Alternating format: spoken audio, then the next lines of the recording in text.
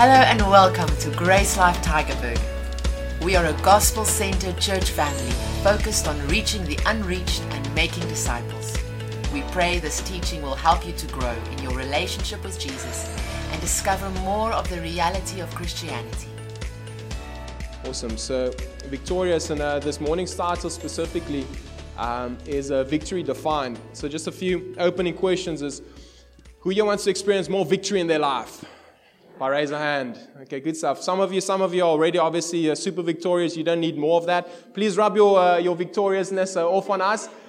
We want to experience more of that victory that you are experiencing already. So all of us, I think, if we're honest, we would say we want to experience more victory in our lives, and none of us wants to really experience defeat. Defeat isn't fun. Like if you watch any sporting event, the team that loses, it's not fun to lose. Even if they played the best games of their lives, like it's not fun. So there's something in victory that all of us desire, all of us wants to experience, wants to receive. Just hold on a second for me while I press record. We've been having some difficulties with our recordings over the last few weeks, and I almost forgot to record on my phone now. So thank you, Holy Spirit, for reminding me. So today we'll be defining victory specifically from the word's point of view, from the Bible, because with anything in life, we've got expectations, or we're building our expectations based on how we see things, how we perceive things. And the same with victory. If we don't define victory, and if we don't look at it from God's point of view, from the Bible, we're going to be sitting up with some hope that is being deferred, and it's just creating mess for us. Amen. It's just creating a sickness in our hearts. So we want to allow God's word to define reality for us so we can set ourselves up for victory and not defeat. So Romans chapter 8, let's go there. Romans chapter 8 verse 37. We'll be looking at a few different translations. Romans 8 verse 37. It says, "No, despise all these things. Overwhelming victory is ours through Christ who loved us." Overwhelming victory is ours through Christ who loves us. That's why the subtitle of this series, Victorious, is Through Christ's Love. That's where our victory lies, and we're going to get into that more this morning and defining this overwhelming victory. This word victory or overwhelming victory is in some translations defined as conquerors. We are more than conquerors. So the word conquerors and victory is kind of used interchangeably. So I've just chosen the word victory for this series, but victory and conquering is defined in the same way. And the Strong's defines this for us: to vanquish beyond, that is, gain a decisive victory.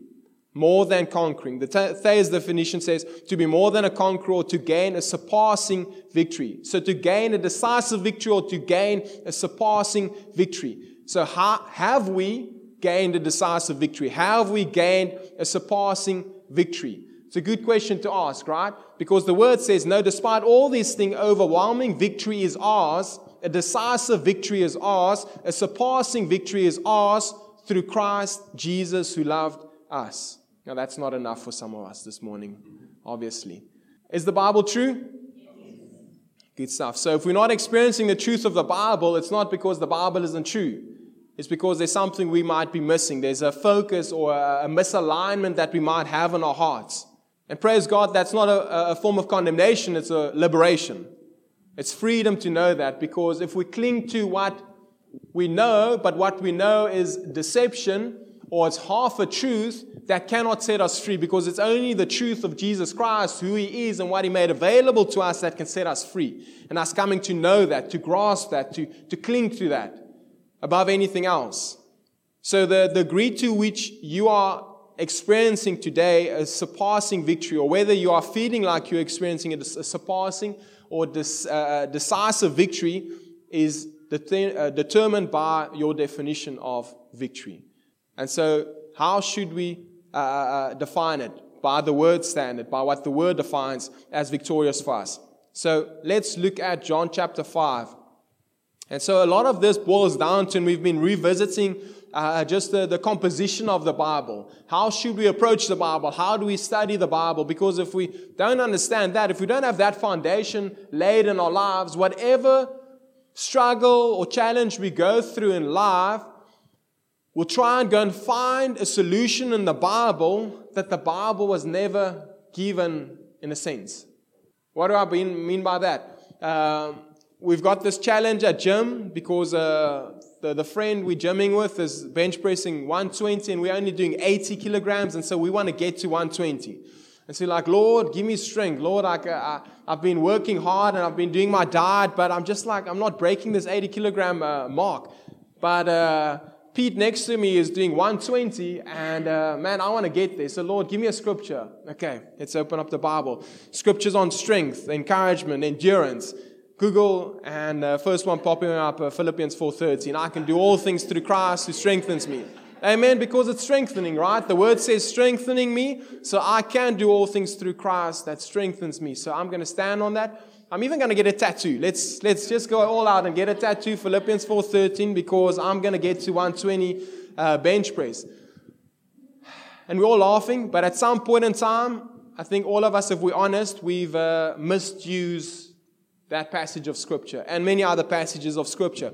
So praise God for humility. Praise God for just the blessing and the gift of teaching in the body of Christ through the Holy Spirit to break down the Word for us and help us understand truth better. So we don't want to fall into that deception. So the Bible's got a specific aim, a specific message, and we want to understand that in light of victory, because all of us want to experience more victory in our lives. So we want to see what the Bible defines as victory and how do we walk in this. So John 5:39-40 says, and Jesus is responding here, and he says, you search the Scriptures because you think they give you eternal life, but the Scriptures point to me, yet you refuse to come to me to receive this life. So another way that we can rephrase this is you search the Scriptures because you think they give you victory, but the Scriptures point to me. But you refuse to come to me to receive this victory. Right? So I'm just rephrasing or reusing the word life, and I'm aligning it to victory because it's one and the same thing. Victory as defined by the Bible. Then from the Passion Translation says it like this. 39 and 40, you are busy analyzing the Scriptures, poring over them, hoping to gain eternal life, hoping to gain some form of victory. Everything you read points to me.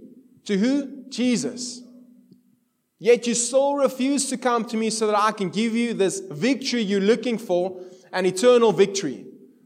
So what is Jesus saying? He says that you are going to the Bible of their time, which was the Scriptures, Genesis to Malachi. You search the Scriptures, the Bible, your Bible, you go there because you're hoping that they're going to give you something that you're hoping for, that you're looking for.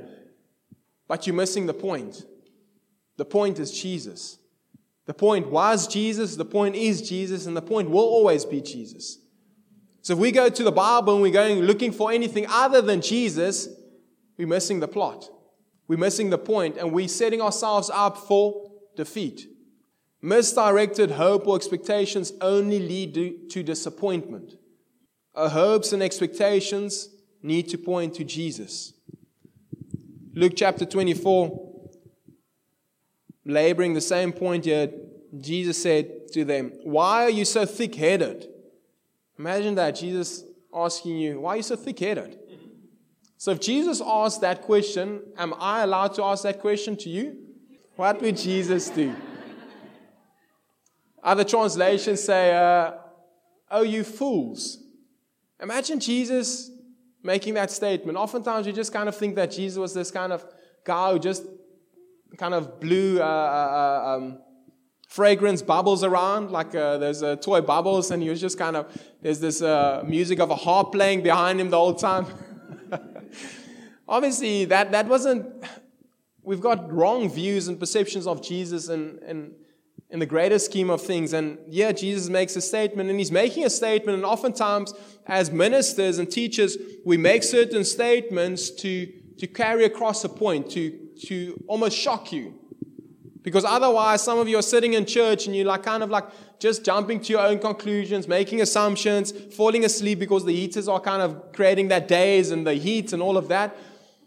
And so sometimes we need to make some radical statements in order for you to wake up and question what you believe. If what we believe can get rocked, it should get rocked. If the boat that you're living in the sense of a belief system, if that boat can get rocked, it should get rocked. And so we want to rock the boat, not for the sake of rocking the boat, but for the sake of truth and seeking truth. And so that's a valuable part of this ministry, is seeking truth. And for us to be on this journey of discovering truth, seeking truth with one another. And that's why one of the values that we have as a ministry is to feast together on the Word, to get into the Word together. And so I want to encourage you, make some points, what stands out for you from the Word, and afterwards discuss it with one another. Share some of those things. When you get together for life group or coffee in the week, share together what's the Holy Spirit illuminating to you in your heart. And by you sharing with someone else, they might be getting something that I didn't get to, because I use about 40 minutes, sometimes a little bit longer in the morning to teach a specific word. And so there's a whole bunch that I don't get into that by you making notes and sharing with someone else afterwards, you're getting more out of the word. Amen? So let's be intentional about that as well. So he says, why are you so thick-headed? Why do you find it so hard to believe every word the prophets have spoken? Wasn't it necessary for the Messiah to experience all these sufferings and afterwards to enter into his glory? And beginning with Moses, what is that? It's not the person Moses, but the writings of Moses, the first 5 books. Moses and all of the prophets, he carefully unveiled to them the revelation of himself through the scriptures. So what did Jesus unveil to them? The revelation of himself through the scriptures. So he went to their Bible and he pointed and revealed to them what it was talking about. Verse 45, jumping down, same chapter, verse 45 and 47. Then he opened their understanding. What did he do? Opened their understanding. So their understanding wasn't open. They didn't understand something. And he opened their understanding that they might understand the scriptures. And he said unto them, thus it is written, and thus it behoved Christ to suffer and to rise from the dead the third day, and that repentance and remission of sins should be preached in his name among all the nations, beginning at Jerusalem. So this is awesome. So again, we see here Jesus using the scriptures, and he doesn't just open up their understanding to show them that the scriptures pointed to him, but he also showed them what that specifically meant. The message of the gospel, forgiveness of sins, a new life, God's Spirit living in you and through you. And that this message, yes, the discipleship invitation, that this message should be preached in his name among all nations, beginning at Jerusalem. This message, not the message that God has given you in a dream. Not the message that you fill in the blank. There's different ministries out here, and it's the ministry of this and the ministry of that, and a lot of those ministries doesn't have anything to do with Jesus' message. Jesus had a specific message, and he defines it beautifully and clearly here for us. Verse 46 again, and he said unto them, thus it is written, and thus it behoved Christ to suffer, to rise from the dead the third day, and that repentance and remission of sins should be preached in his name among all the nations, beginning at Jerusalem. So again, this beautiful invitation to go into all of the nations. And yes, you want to start in your hometown. You want to start where you're at. And as you're doing that, God might be stirring something in your heart to go elsewhere. And that's good. And that's encouraged by us as a ministry. Because some of us will stay, like with the Belgian mission trip coming up, like with the guys doing boot camp. Some of us will stay, but some of us will go. And we might be sad for a season for them going, but if them going means more fruit, more gain for the kingdom, who are we to keep them? Amen? So this is a specific message, and this is the message of the Bible. But Jesus used the scriptures, used the Bible of their day to point people to him. Today we've got the Gospels, we've got Acts, we've got the epistles, and they're giving us a full revelation of God's plan from the beginning of time. Colossians 1 shows us beautifully to us, one of Paul's epistles to the church of Colossae. And it says, Colossians 1, 26 to 29, there's a divine mystery, a secret surprise that has been concealed from the world for generations. But now it's been revealed. Say revealed. Revealed. So it's unveiled, right? It's no longer a secret. It's no longer concealed. It's been revealed, unfolded, and manifested for every holy believer to experience. So for who is it to experience? Every holy believer, every person on earth who's responded to Christ, who's opened up their heart to know God. Verse 27, living within you is the Christ to flood you with the expectation of glory. This mystery of Christ embedded within us becomes a heavenly treasure chest of hope filled with the riches of glory for His people. And God wants everyone to know it. Who does God want to know it? Everyone. So is there someone in your life who doesn't know it? Pause for a moment. Is there someone in your life who doesn't know this? That's why we have the Good News campaign, and we've given out the hit list cards. We've got more cards if you want a physical card. If you want the digital copy, then just ask us for that. And we prayed for a hit list this morning in the prayer time as well. And so I know, you don't have to know, I know that there are people in your life who doesn't know this. It's an easy kind of guesstimation. There are people in your life who doesn't know this. And God's desire is for everyone to know it. Let's ask ourselves for this moment. Could God want to reveal Himself through me to those people? Could God? Do you think, is there a percentage? Is there a percentage that God would want to and could reveal Himself to those people around you through you? Okay, if you were doubting, I'm going to just clear up the doubt. Yes, God wants to. God wants to reveal Himself through you to those people. And it's not a burden, and it's not a heavy that we need to carry. But as Marna shared beautifully this morning, as we respond to God's love, as we respond to His grace, to His mercies, as we come to know Him as Father, the apple will not fall far from the tree. As we come to know Him as Father, we will be like father, like son, like father, like daughter. And so the Christian life and the life that God has invited us into living is not a life of do's and don'ts. It's a life of believing. Believing that He is good, believing that He is faithful, believing that He made a plan where there was no plan. He made a way where it was impossible. For us to be united with God, to be in perfect right standing with Him, and for us to be empowered to live out His purposes here on earth.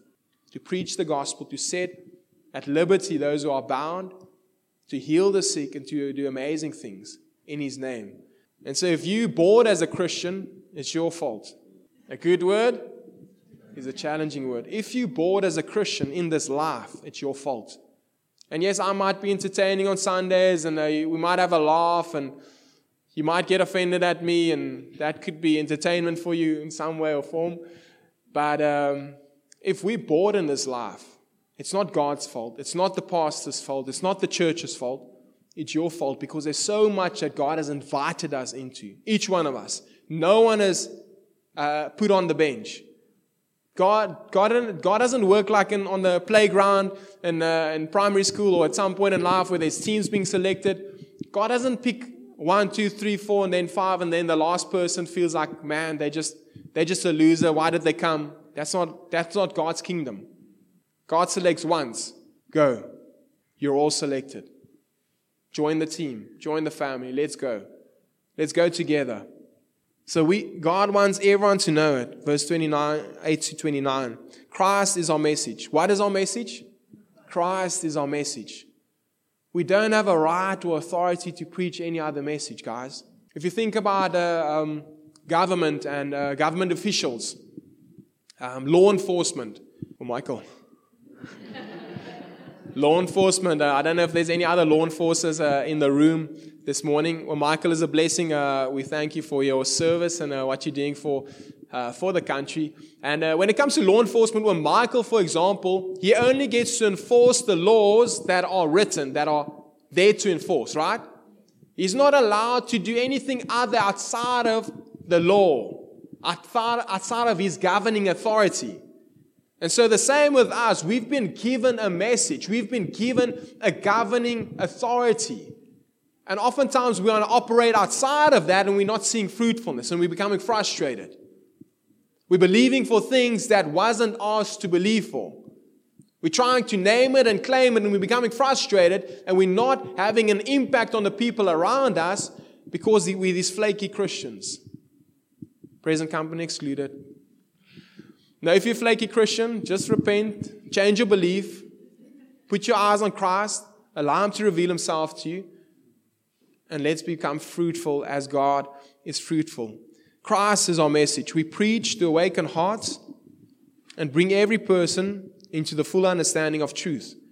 So again, the desire is for us to preach the message of Christ and to awaken hearts and every person to come to this understanding of truth, to this mystery that has been revealed, to this mystery that has been made known to us.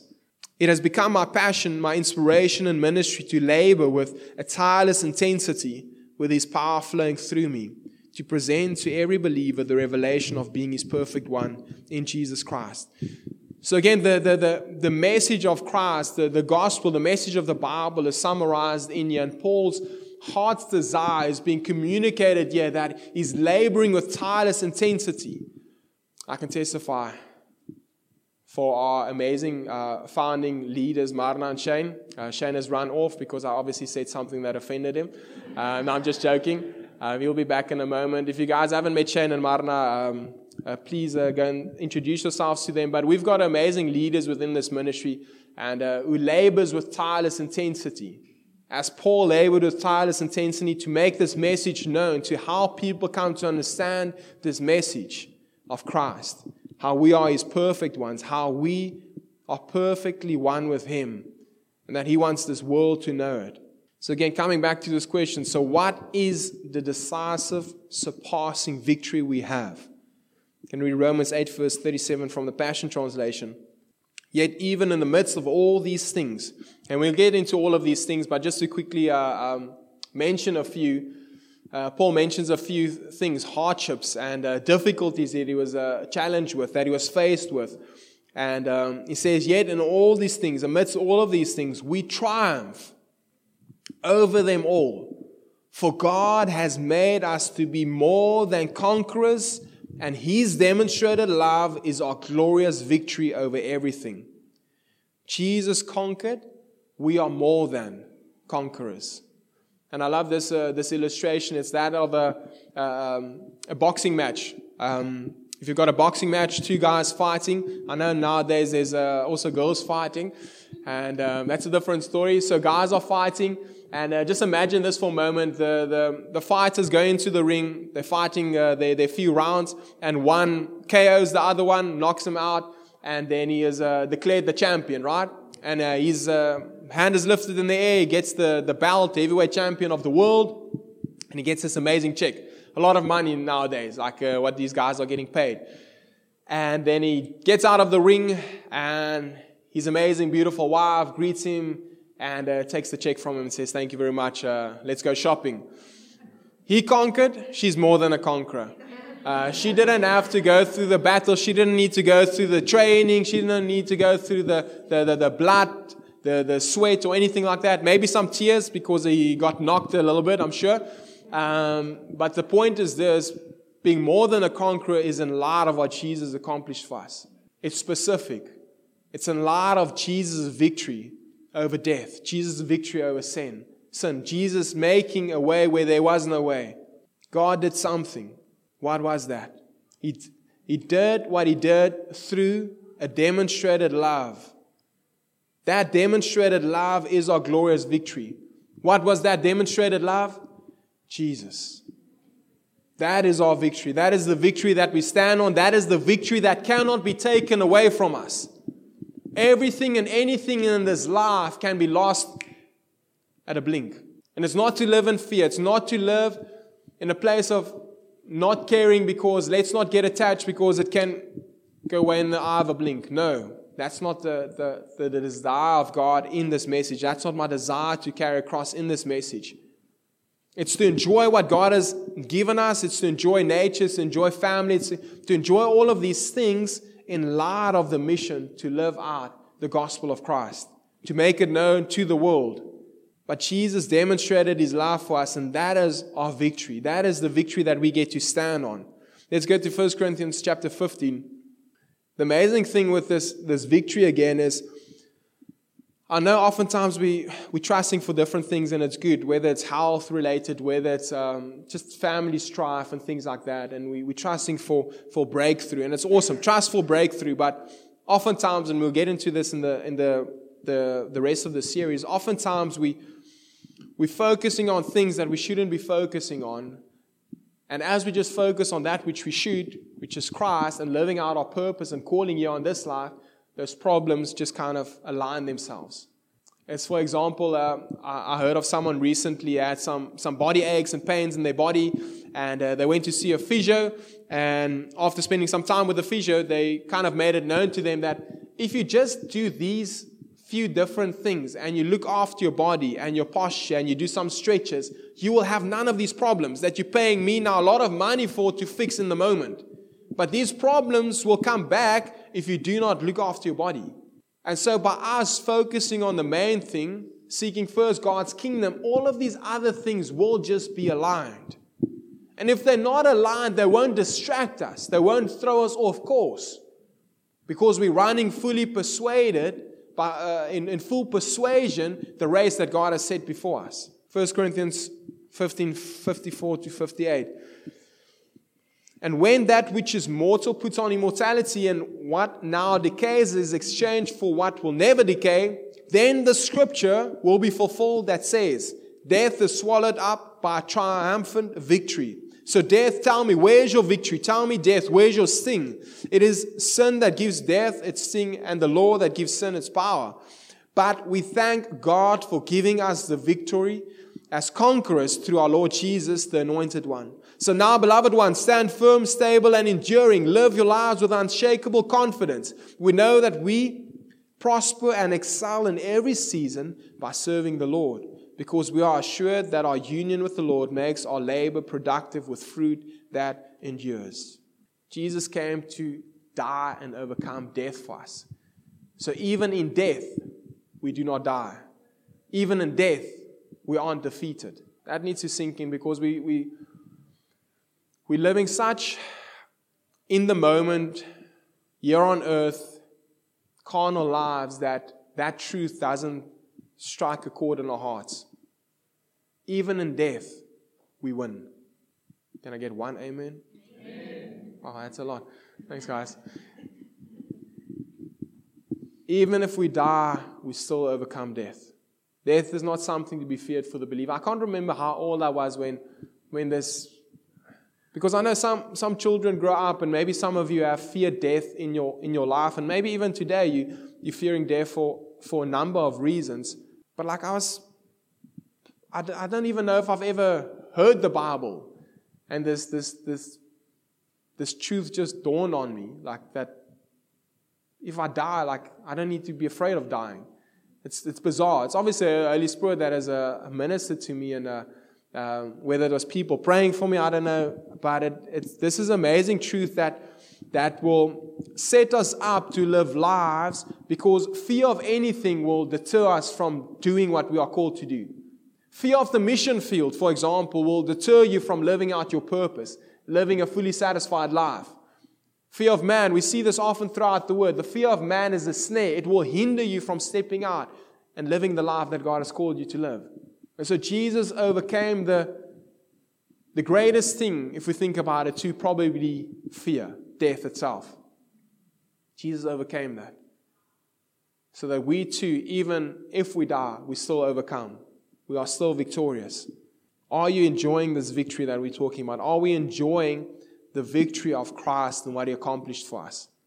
If we'd have to answer a questionnaire right now on the topic of victory and reigning victorious, being more than overcomers, would the questionnaire at the end of the day, with the results, say, you've passed? Your life is a life that is depicting victorious, reigning, more than overcomer. And oftentimes the proof is in the pudding.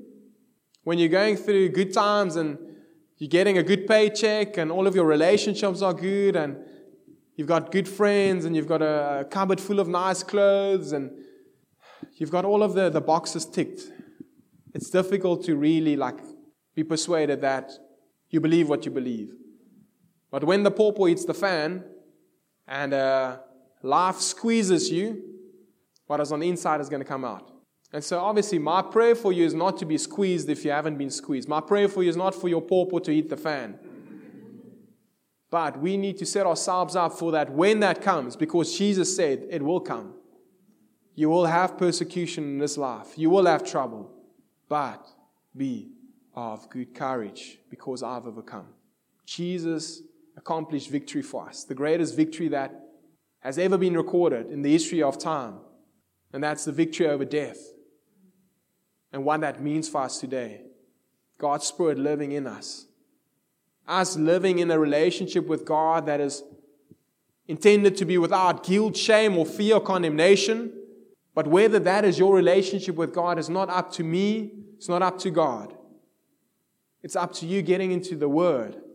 Establishing yourself in the truth of the Word. Laying those foundations so that you can experience the truth that the Word has already made available to us.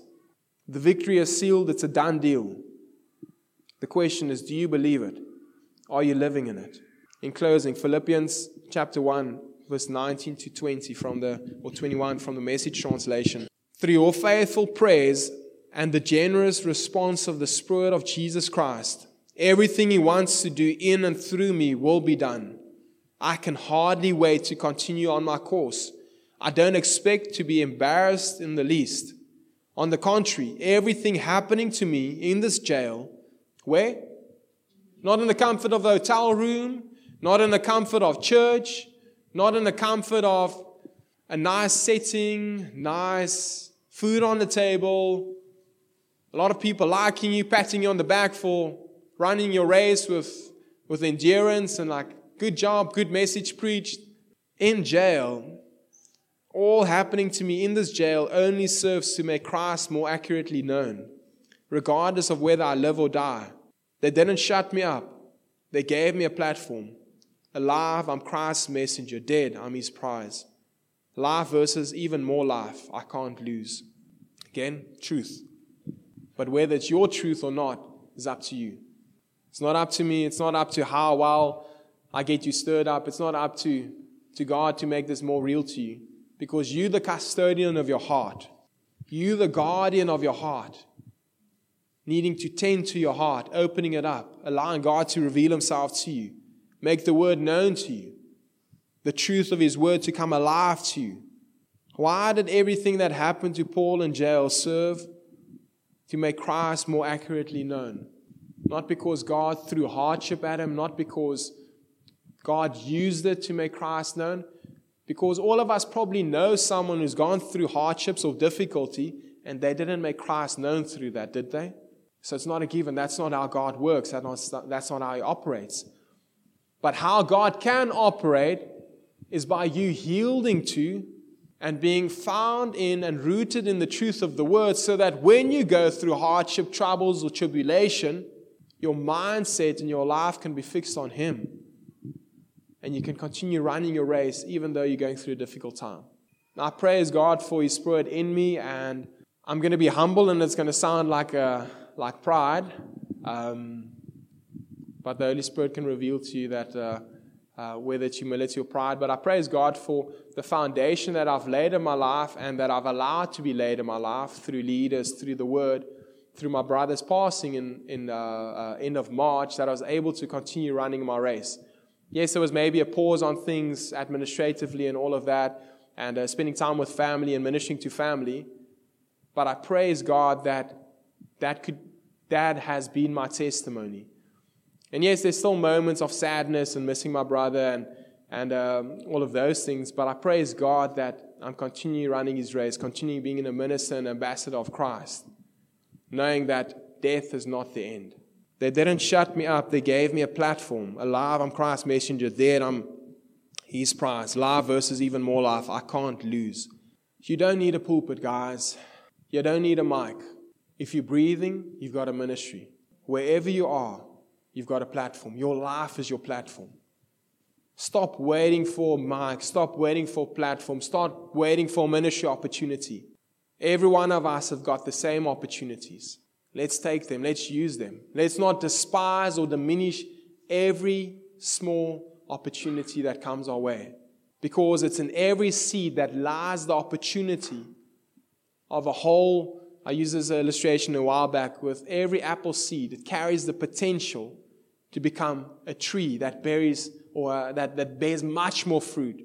And all of those apples and the seed therein can produce a whole farm, a whole orchard of apple trees. Orchard. Man, that one always gets me. Man, oh man. Always. And so it's amazing to just consider that. One seed. The possibilities are endless. Let's not diminish and despise that. Life versus even more life. I cannot lose. Are we living in this reality? Is this our truth that we're living in? Victoria's living is for us all to enjoy. Not just one day when we die, but right now here on earth. You can find more of our free teachings on our website, www.gracelife.ca. And if you're ever in the Tygerberg area, we invite you to join us for one of our gatherings.